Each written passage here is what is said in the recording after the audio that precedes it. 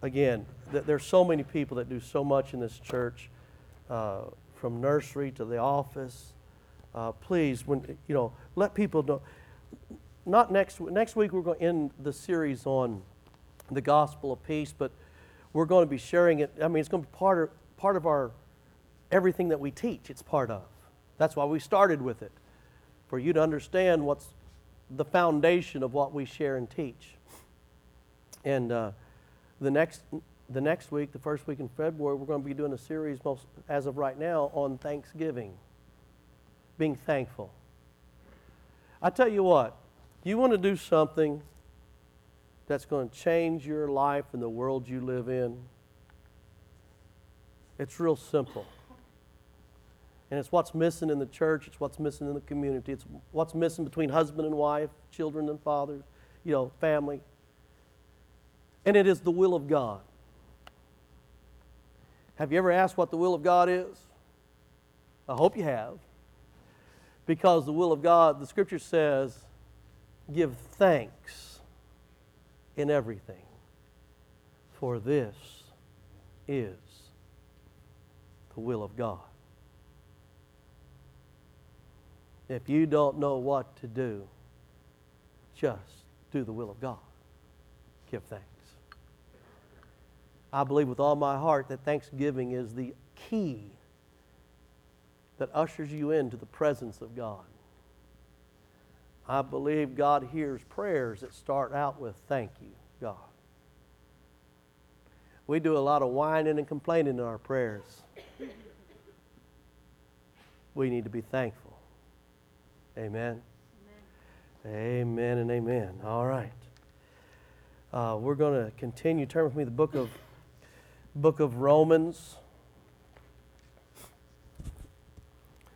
Children, they've already left, right?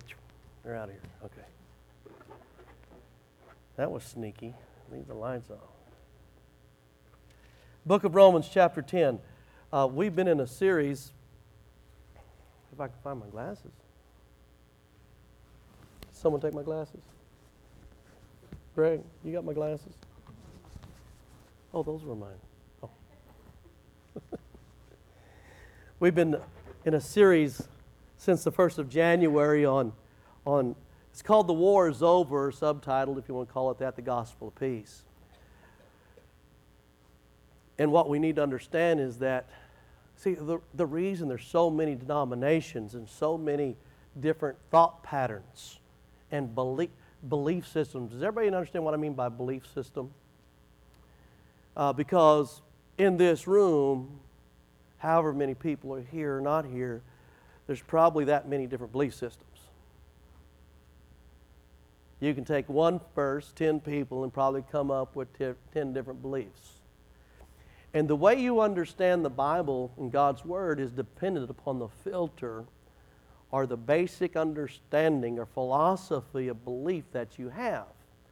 One of the things we're going to be beginning to teach on Wednesday nights in February, it'll probably be set up a little different. It's not going to be like a service. It's going to be more like a teaching. There'll be tables to sit at. You put your Bible at, maybe take some notes, that kind of thing. But we're going to get into a lot of spirit, soul, and body understanding of the area of the heart and dig into some things that really change our lives. But your beliefs, your belief is established in your heart. The problem is most people, they have intellect. They really don't have belief. They've made mental assent to Scripture. They agree with Scripture. And they can quote Scripture. But it's not a belief system. It's not a belief. Just because you quote it doesn't mean you believe it. Just because you say it doesn't mean you believe it. You know how you know when you believe something? The Scripture says if you believe, you have to believe in your heart. Belief, the only place you believe is in your heart. And the Bible says if you believe in your heart, there will be fruit that manifests. So in other words, the life that you live right now is what you believe. Ooh. Wow. That's right. Scripture throughout Scripture. tells us. But, when it comes down to what you believe and how you understand the Scripture, comes down to that belief system. If you have a wrong belief system, you can read the Bible and come up with all different kinds of stuff. All different kinds of theology, all different kinds of Scripture and doctrine. That there's some people that believe doctrine that's not even in the Word. And we can talk about those kinds of things. And Wednesday night is going to be time. It's open. It's no holds barred. There's probably hasn't been a question asked that we can't address, and if we can't address it, I know people that can. We can find out the answers.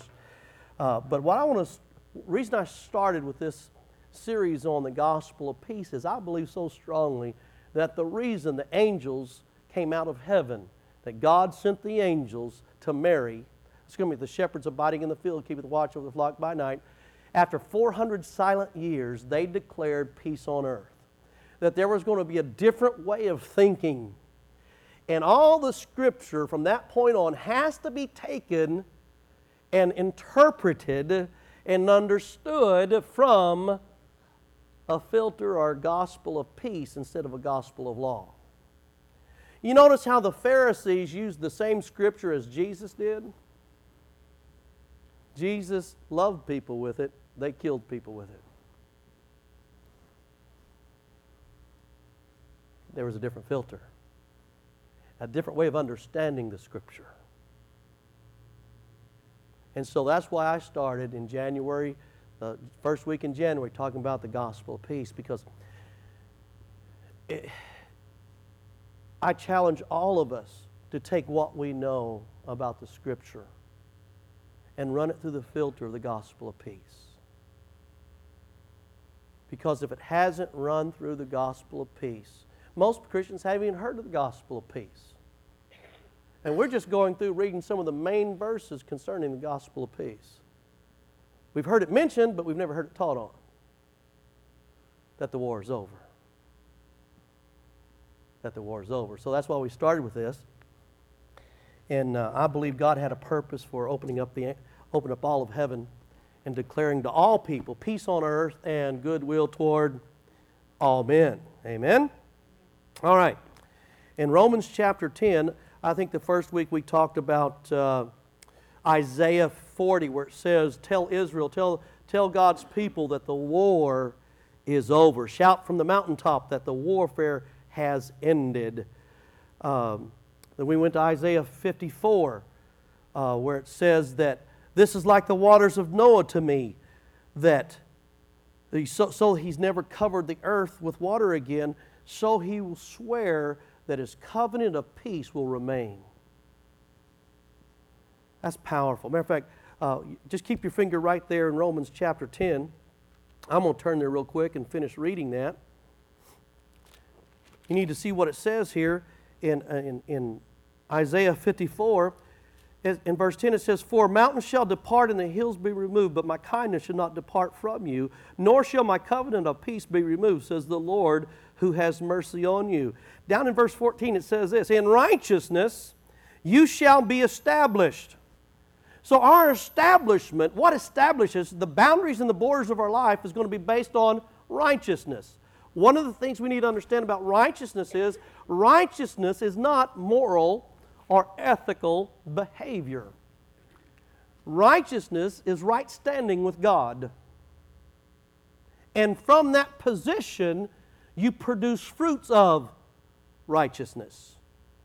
See, what you do is a fruit of something. What you do is a result of what you believe.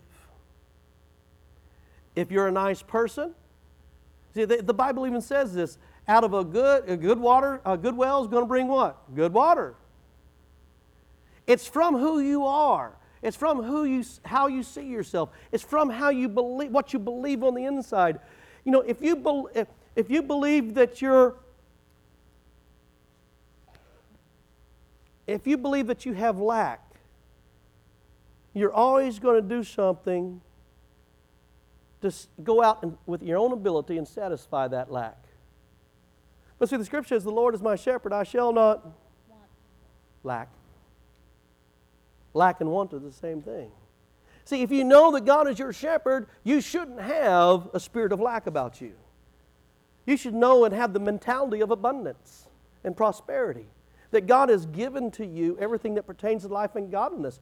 But as long as you don't see the Scriptures that way, if your belief system doesn't line up with that, the Scriptures concerning abundant life and life more abundant will just go right past because you don't believe. See, the Scripture is full of things that people don't believe.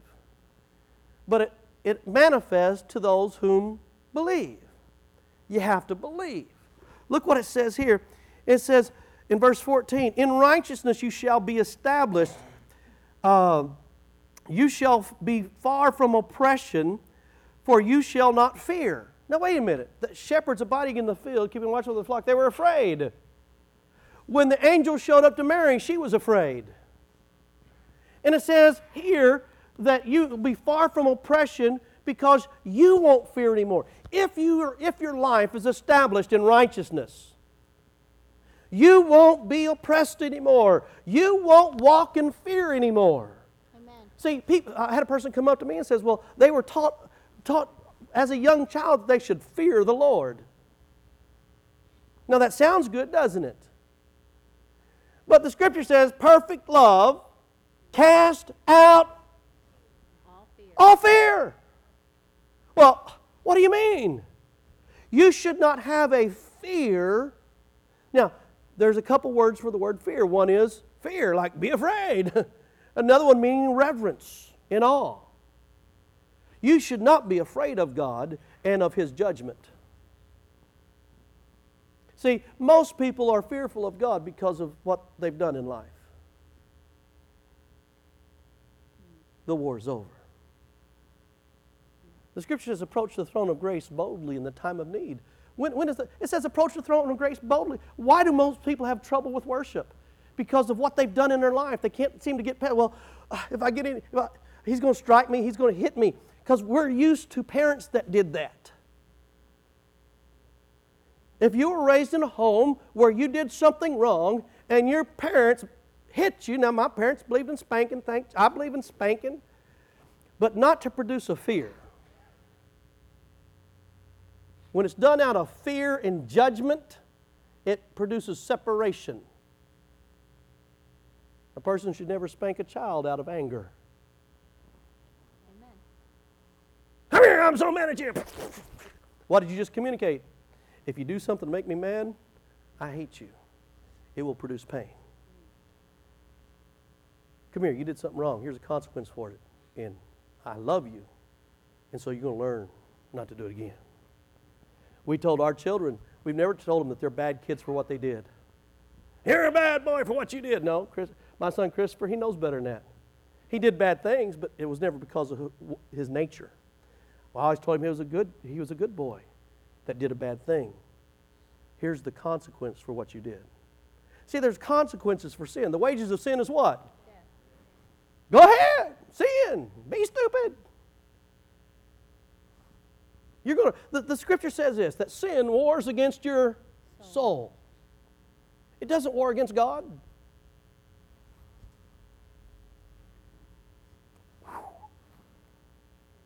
A lot of people think that your sin separates you from God. But why does the Scripture say nothing?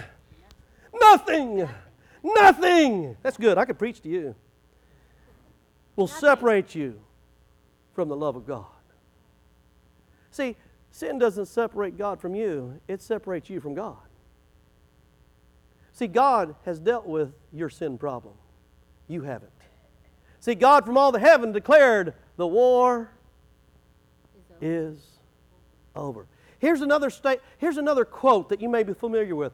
Jesus on the cross at Calvary. The last words He speaks, it is finished. You can't do more than what He did. It's done. Oh, come on. Verse 17, it says, no weapon formed against us will prosper, and every tongue which raises against you in judgment you shall condemn. You know, we quote that first part, but we don't quote the second part. This is the heritage of the servants of the Lord, and their righteousness is from me, says the Lord God. So the righteousness that we walk in, the righteousness that we live in, is not according to righteousness and obedience of the law. It's righteousness according to God's righteousness, which was accomplished through Jesus Christ. It is His, I am the righteousness of God through Christ Jesus, not because of what I do, but because of what He's done. Amen? Amen. And from that spiritual position, then I learn, I disciple myself, I discipline myself with that acceptance and that reassurance that I can approach the throne of grace boldly in the time of need, that I can disciple or discipline myself in my Christian living. But your discipline or your discipleship, if you try to disciple and discipline yourself in your Christian living without an understanding of it's already done, see, remember, God doesn't do something, wait a minute, God doesn't do something there that He hasn't already done here. See, He's already satisfied the law for righteousness' sake in Christ, in the realm of the Spirit. And because of that truth, now our soul needs to be affected by it. That's the way God works. He works from the inside out, not the out. Religion works on the outside in. You can be discipled and disciplined all you want to, but if you're not righteous on the inside, it's just wood, hay, and stubble. It doesn't mean a hill of beans to God. Romans chapter 10, and we read this in the second week, talking about how beautiful are the feet of those who preach the gospel of peace. Well, Romans chapter 10 is about the salvation of Israel.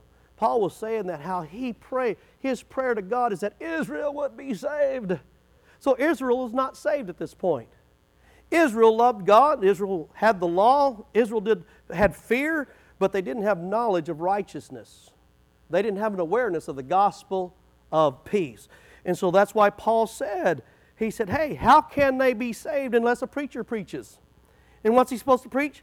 Verse 15, the gospel of peace. Verse 16, but they have not all obeyed the gospel. For Isaiah says, Lord, who has believed our report? Verse 17 says this. It says, so then. See, one thing you understand about Scripture reading, when it says, so then, it means you can't just start there. You have to go up and find out what so then is talking about. What was it just talking about? The report. What was the report? The gospel of peace. But so then, faith comes by hearing, and hearing by the Word of God. What's the Word of God? The war is over. And see, what you hear will generate faith in you. If you hear a bunch of law, you'll have faith in the law. See, every one of us in here has faith on something because you're living it. If you have faith for negative, see, fear is a confident expectation of a negative that hadn't shown up yet.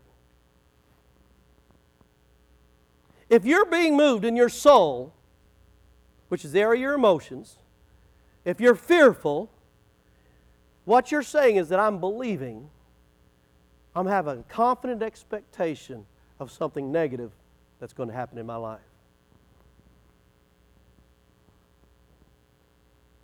Well, that's faith for... See, faith works even in the negative, just not the positive.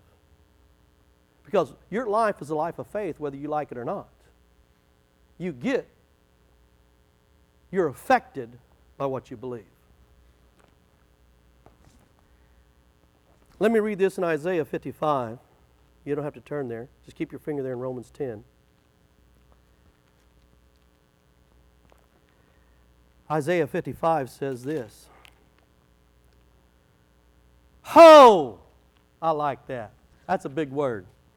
There's not many two-letter words in the Scripture. It says ho, verse 1, Isaiah 55. Ho! Now, I've heard some people explain it, and I like the way they've explained it, that the word ho means a sudden a sudden, how'd they say it? It just went past me, right? A sudden expression of a great anticipation. I mean, I don't know if you've ever noticed it. Sometimes I just want to say, "Oh!" It's like, it's an exclamation that comes out. It's like, "Yeehaw!" However you want to put it.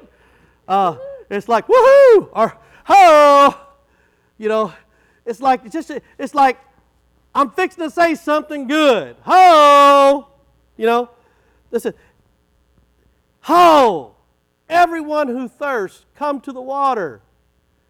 And you who have no money, come buy and eat. Yes, come buy wine and milk without money and without price. See, how can you do that? See, in today's world, you got to have the money to buy the stuff. But see, in God's kingdom, it's just the opposite. You can have the stuff without the money. It's already yours in the realm of the Spirit. Everything that pertains to life and godliness. And see, that's the only way you're really going to be a giver. See, as long as you know that you have a lack, you'll never concern yourself with someone else. As long as you're trying to take care of yourself, you'll never take care of somebody else.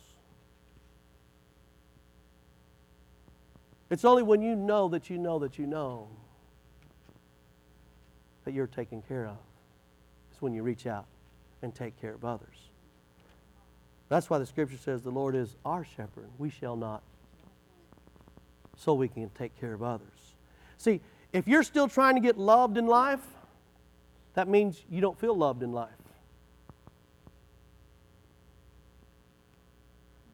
And everything that you do is so you can get loved. The reason you give Christmas presents at Christmas is so you can get one back. The reason you hold someone's hand is so they'll hold your hand back. You're really not holding their hand for them. You're holding their hand for you.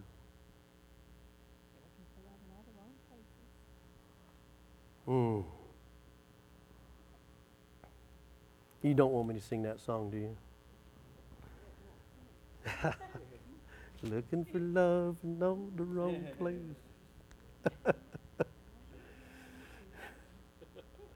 It wouldn't be prophetic. Pathetic is more like it. Verse 2, it says this, down in the second part it says, "And let your soul delight itself in abundance. Incline your ear," listen to this, "incline your ear and come to me, hear, and your soul shall live." Wow. Hear what? The gospel of peace. The more you hear about the gospel of peace, the more you understand about the gospel of peace and the covenant of peace, your soul is going to begin to live. It's begin to generate excitement, energy, because you already believe it. And it's going to cast out the fear in your life, the fear of lack. Pretty soon you're going to understand that God really is my shepherd. He really has already done everything. See, as long as you're still trying to get God to do something for you, you don't believe He's already done everything for you. You understand what I'm saying? A lot of people in church spend all their time trying to get God to do something, listen, that He's already done. Oh, God, I just wish You'd bless me. He already has. Amen. Christianity is not a self-improvement program. There's lots of self-improvement programs out there. It's about you getting over yourself and getting on with God. Amen. And caring for other people. See, Jesus said, "Love one another as I have loved you." See, the only way for you to love one another is by understanding how much He loves us. He went on to say, "And I have loved you as God has loved me." See how it works? Jesus was able to give His life to us because He understood that God had already accepted and approved Him. "This is my beloved Son in whom I'm well pleased." And see, once we know who we are in Christ, then we can really give of ourselves. You know, once you know who you are in Christ, and on Wednesday nights, we're going to talk about this much more in detail. I want to encourage you, it will change your life. It will radically affect your belief system. I have not met anybody that was not affected to the positive to what we're going to teach on Wednesday nights. If you can't come on Wednesday night, I'm going to do a little commercial right here. I didn't come to Durant, Oklahoma, to River of Life Church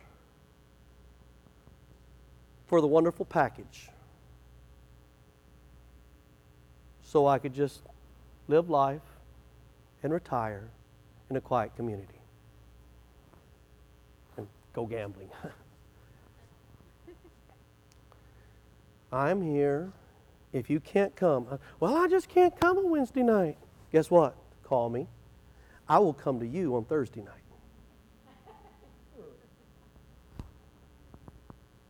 I'll come to you on Monday night. Tuesday. I might be busy on Wednesday. I'll come to you Wednesday afternoon. Lunch, breakfast. It doesn't have to be around dinner, though, or one of the meals. If you just want to get a couple ladies over to your house and want a Bible study, ask. I mean, I'm not a lady, but you know what I'm saying? I'll come and join you if you'd like me to be there. There's nothing like sitting around the kitchen table, a cup of coffee, talking about the gospel. Please, abuse me. Have you heard that from ministers before? Monday is not a sacred day off for me.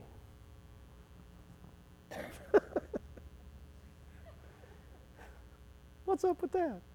A day off. What, from doing what you're called to do? I'm sorry. I'll go on. Did I make that loud enough clear? Call me. I get up early, probably earlier than most of you. Right, Greg? Oh, sorry.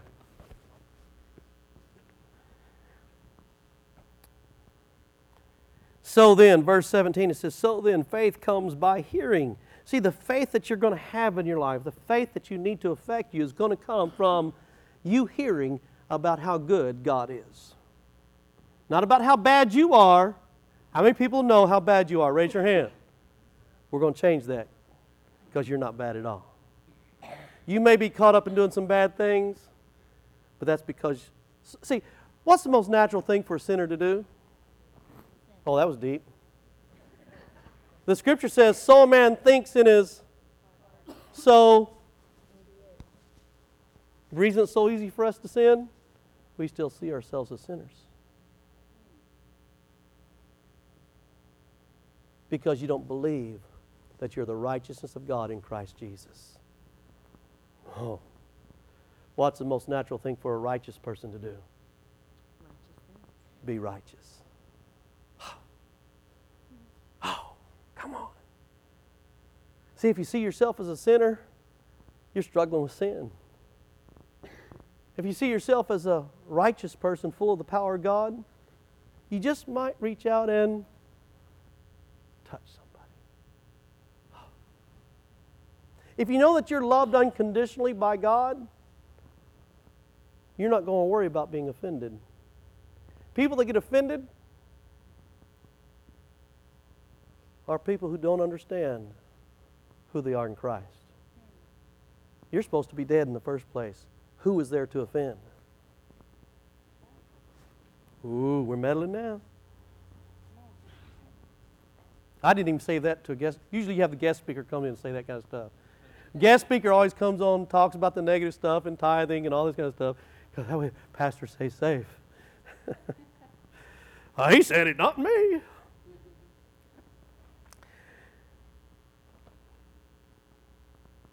We know perfect love casts out all fear. I want you to turn with me to the book of Ephesians.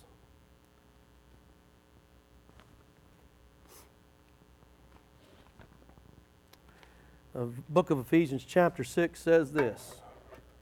Now the book of Ephesians is a wonderful book. It's probably my most favorite book in the Bible. That's probably the 1,232nd time I've said that.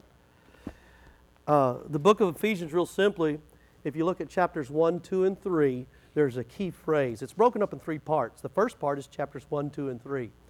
Chapters 1, 2, and 3, there's a key phrase, and that key phrase is sit, are seated in Christ.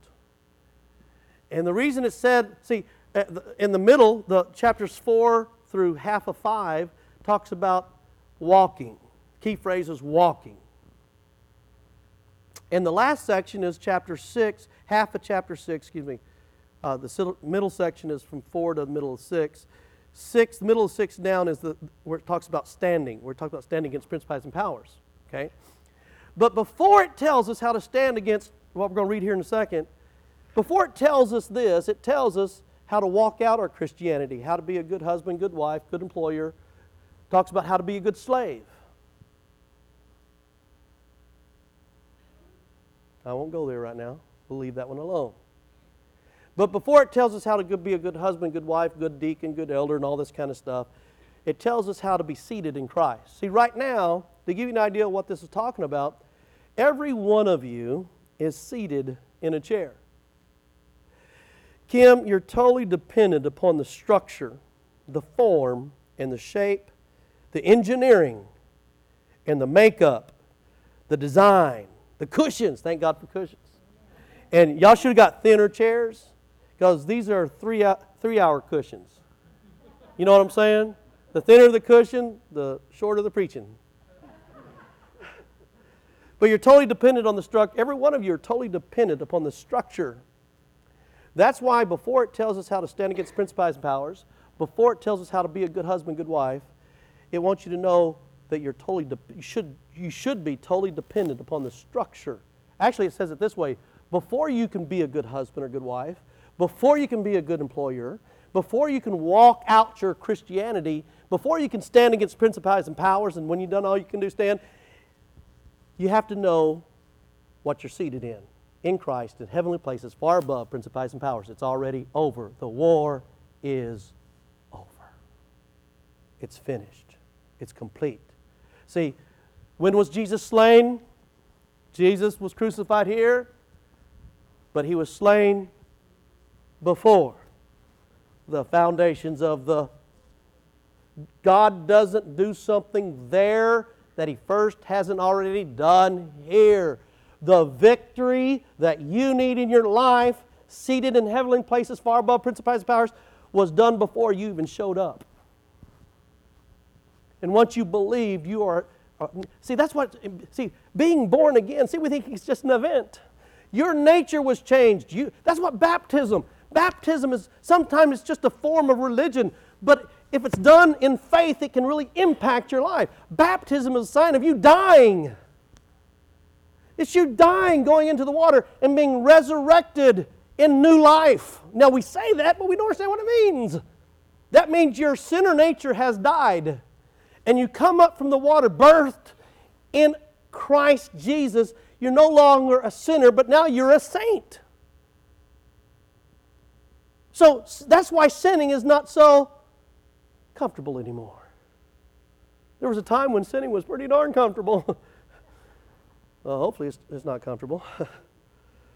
I'm making an assumption there. It shouldn't be comfortable. If it's comfortable, your soul has already started dying. It wars against your soul. It's affecting you more than it's affecting anybody else. It's tearing you up. It's wearing you out. It's taking the life of God that God put in there, and it's making it dimmer.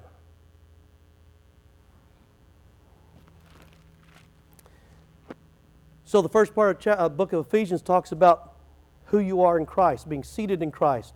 Then it talks about walking out your Christianity. Now we get into chapter 6. In the middle here, where it talks about putting on the full armor of God. It says, finally, my brethren, be strong, verse 10, finally, my brethren, be strong in the Lord and in the power of His might. How are you going to be strong and in the power? How many people would like to be strong and in the power of His might? Not yours, Remember, it's not your ability. See, grace is God's ability and our inability. In our inability to be strong, He has given us grace, His ability. So, finally, my brethren, be strong in the Lord and in the power of His might. And this is how you do that. You put on the full armor of God that you may be able to stand against the wiles of the devil. For we do not wrestle against flesh and blood and against principalities and powers, against the rulers of darkness of this age, against spiritual hosts of wickedness in the heavenly places. Therefore, take up the whole armor of God. Now, we're not going to do a teaching this morning in the short amount of time that we have on the whole armor of God, but we are going to talk about a few of them. Therefore, take up the whole armor of God, that you may be able to withstand in the evil day, and having done all to do, stand. So in other words, when you've done all that there is there for you to do, stand. Now, that word stand doesn't mean stand there and get beat upon. It means to aggressively pursue. See, when it says done all you can do, and what is it there for you to do? What is there for you to do is to repent. The word repent means to change the way you think. Jesus told the children of Israel, the most godly people on the planet, to repent. He wasn't telling them to stop their evil living. You ever think about that? He was saying, there's a kingdom coming. And in that kingdom, you've got to think different than what you're thinking now. You can't relate to God through your works. You can only relate to God through His Son. So you got a choice in life, works or Jesus. Righteousness by obedience, which there's no such thing, or righteousness through Jesus Christ. Jesus said if you choose this one, you got to obey all of them. And you can't. Whoa. Therefore, take up the whole armor of God, that you may be able to withstand in the evil day. And having done all to do, stand.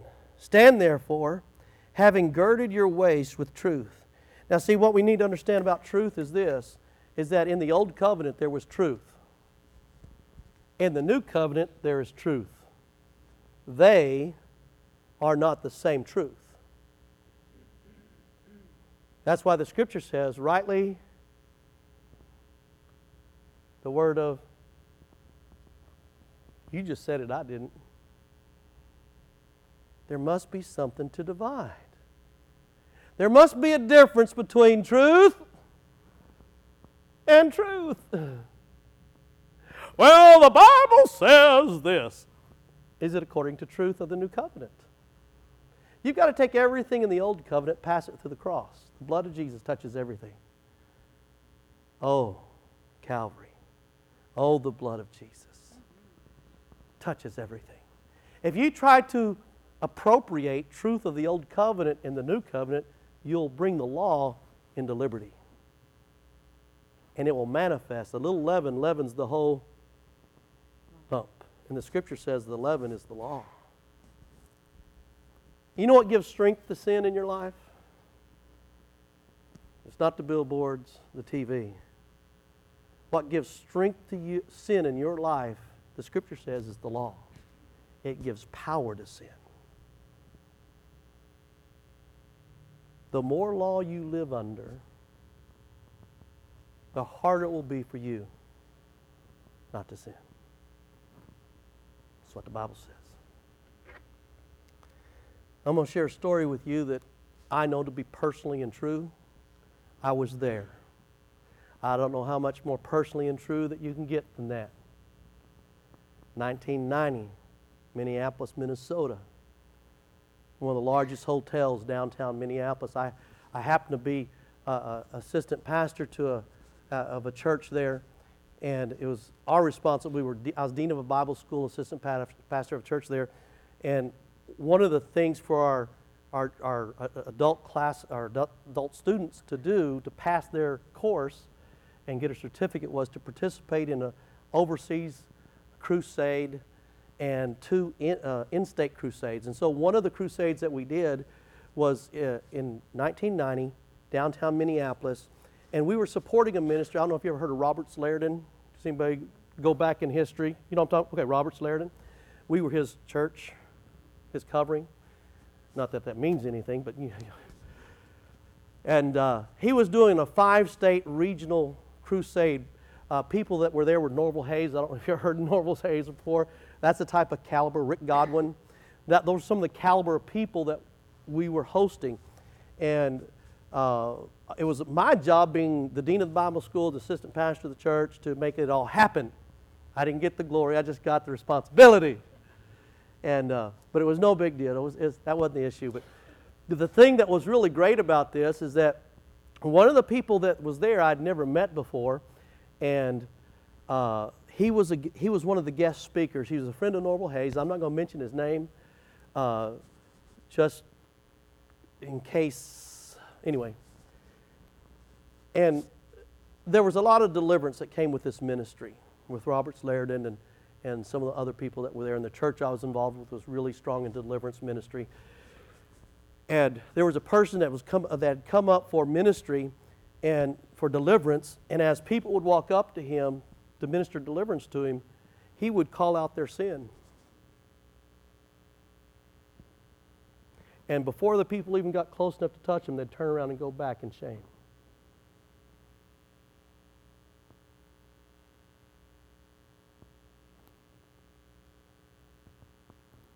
Someone else would come up to minister deliverance. He'd call out their sin. Word of knowledge. They'd turn around and sit down in shame.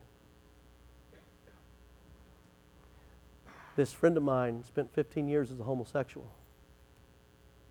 Not really of choice, but he was abused as a child by his father and friends. Spent years in a mental institution.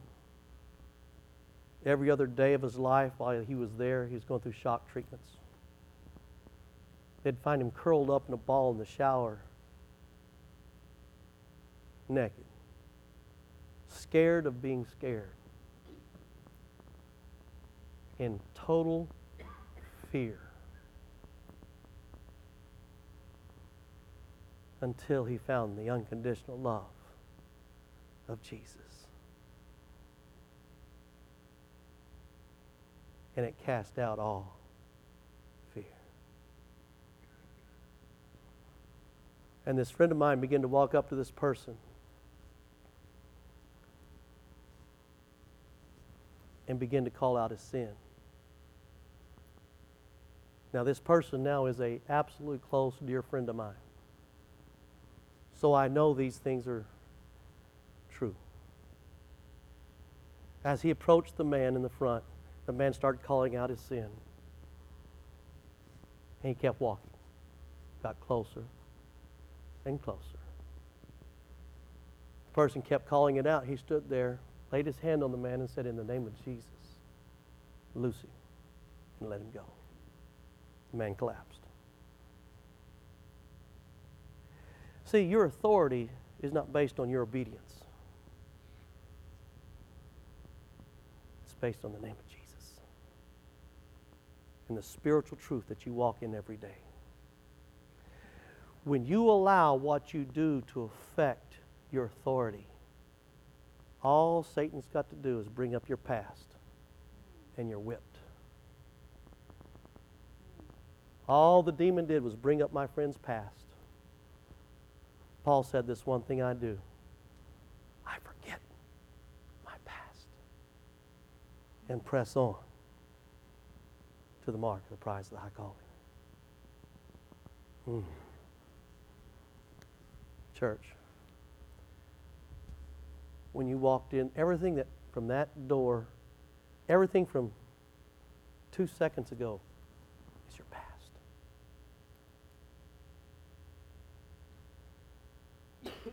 You are a child of God, the righteousness of God in Christ Jesus. That's why it's not my job to remind you of your past. It's to remind you of your future. That's what's going to change your life. Let's see how it works. It's real simple. Therefore, take up the whole armor of God that you may be able to stand, able to withstand in the evil day, and having done all, to stand. Stand, therefore, having girded your waist with truth. We talked about that. We won't get into what the truth is, but guess what? The truth will set you free. If the truth that you've been reading in the Old Covenant doesn't set you free, it's not the truth of the New Covenant. The New Covenant truth will set you free. You know, I love doing this. People say all the time, oh, truth has set me free. Yeah, truth has set you free. From what? They can't answer. I'll give you a hint. From you. The truth will set you free from you. The gospel is not about you, it's about Jesus. That's the good news. See, the Old Covenant, the gospel is about your obedience to God. The New Covenant is, it's about Jesus' obedience to God. Hallelujah, that's the good news. It's not, see, God made between two immutable things, made a covenant between Him and Himself. You didn't have anything to do with it.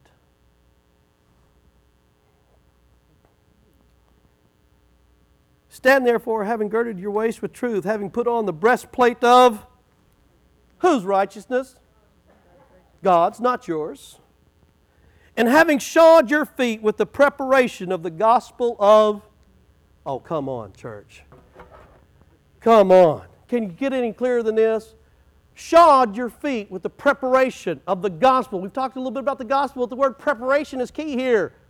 The word preparation, literally in the Greek, means to have your mind fixed, to have so much study that your mind is now fixed on. So your feet, shod with the... See, what's it mean, your feet? See, it doesn't matter what sword you're holding. Jacob, can I use you again? Come on, man, you're good for this. Come on, I don't see a shy bone in your body. Yeah, I want you to hold a sword like... I'm not going to touch you this time. I'm going to take you down. But I want you to stand like you got this sword and you're going to just kill something with the sword, right? Yeah, there you go. Now, see, he can do it. Now, if you didn't have no feet and you're laying on the ground, get on the ground. I didn't want to do this. I ripped my pants. Now, get that sword and try to kill something. That's threatening right there. I'll tell you right now, I'm scared. You know what I'm saying? That's good. Come on up. So if you can't stand, if you don't have a foundation, if you don't have a platform to use your shield, to use your truth, listen, all you have to do is throw glass on the ground, or Texas, I'm sure you have them here too, they probably cross the Red River, horn thistles, you know, the horn head stickers, and banging, you know, you walk on, you got like owl. I mean, Wichita Falls had them, I know you got them here, unless that's just a curse of Wichita Falls, maybe just curse, I don't know. All you got to do is take someone's feet out and they can't do nothing. It don't matter what they're dressed with. It don't matter what they have for weapons. You take them out with their feet, it's over. You got them. See, that's what it's talking about. But that preparation is in your mind. That's why it says, don't be conformed to this world, but be transformed by the what? Renewing of your mind. Oh, we need to get our mind renewed to the truth of the gospel of peace. Because then we hold up the shield of faith. Faith in what? Christ's righteousness, not yours. The sword of the Spirit. Oh, church. Next week, we have one more week on the gospel of peace. We're going to talk about hope. We're going to talk about hope. Pastor Noah had a message 2 weeks ago on hope. You can't talk about hope enough. Hope is the confident expectation of good things to come. That's what the definition of hope is.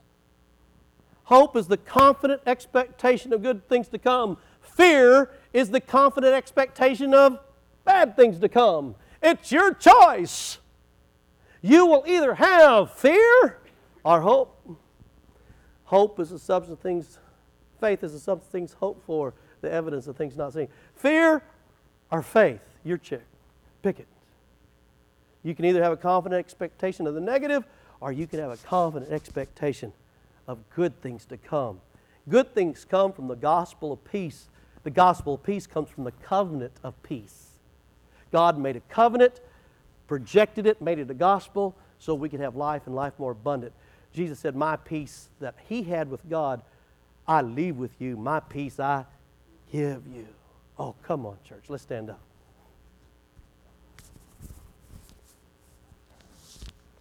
Hallelujah. Hallelujah. Did you receive the word this morning? I really hope it changes your life. Please. And I was serious about having me come to your house. If you don't want me to come to your house, you come to my house. We'll meet over at Watsonburger. We'll let everybody else hear what we're talking about. Okay? Please don't get me in my resume. I'm not normal. Don't put me in a box. Please. Don't put me in your box. I don't fit. I will hurt your box. Not on purpose. But it's just way God. I was accused of being a bull in a china shop. I said, why are you China? You just look at China. How many people really ever use China? We're supposed to be Corningware. I happened to say that too, so I wasn't real gentle. But anyway, don't put me in your box. I'll come in your box and help you stretch the walls a little bit. But don't limit me to Wednesday and Sunday, please. I will be bored. Call me. Call me. Joy and I are here for you. We have moved for you. Please, hear what I'm saying. Moving has been a horrendous nightmare for me. It really has. This last week was probably top 3 worst weeks in my life. But you're worth it. Use us. Please. You can't take more out of us than what we have, because we're tapped in to the one that's got it all. Amen? If you need ministry of any kind this morning, we're here for you. During the week, we're here for you. You don't have to wait till now. Call us on Monday. Call us on Tuesday. 936-232-0700. 936-232-0700. Write it down. I'm not hiding. In the summertime, no, we won't go there. If you need ministry of any kind, we want to pray for you this morning. I know some have already left to go take care of the soup. Please don't forget that. Bring all your money. That's what it's all about after church. It's all about fellowship, friendship.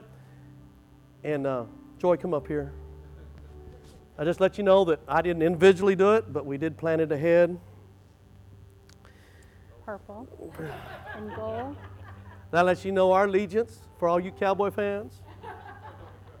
I'm just letting you know where I come from. Now, I'm from Wichita Falls, Texas, but my mom was from Minnesota.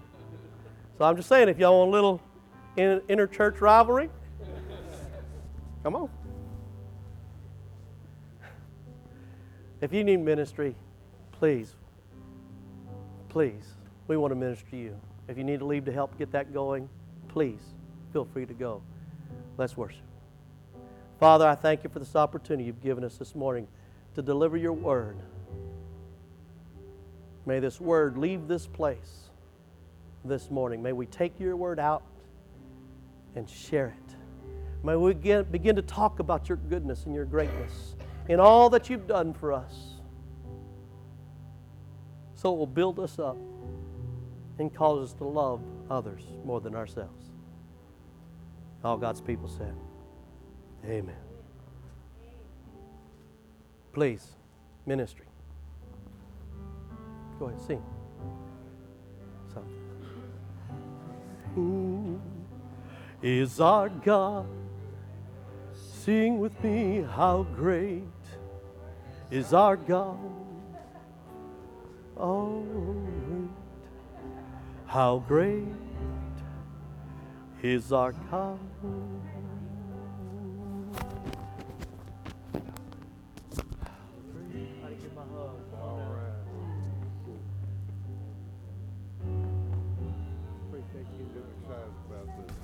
Come on now.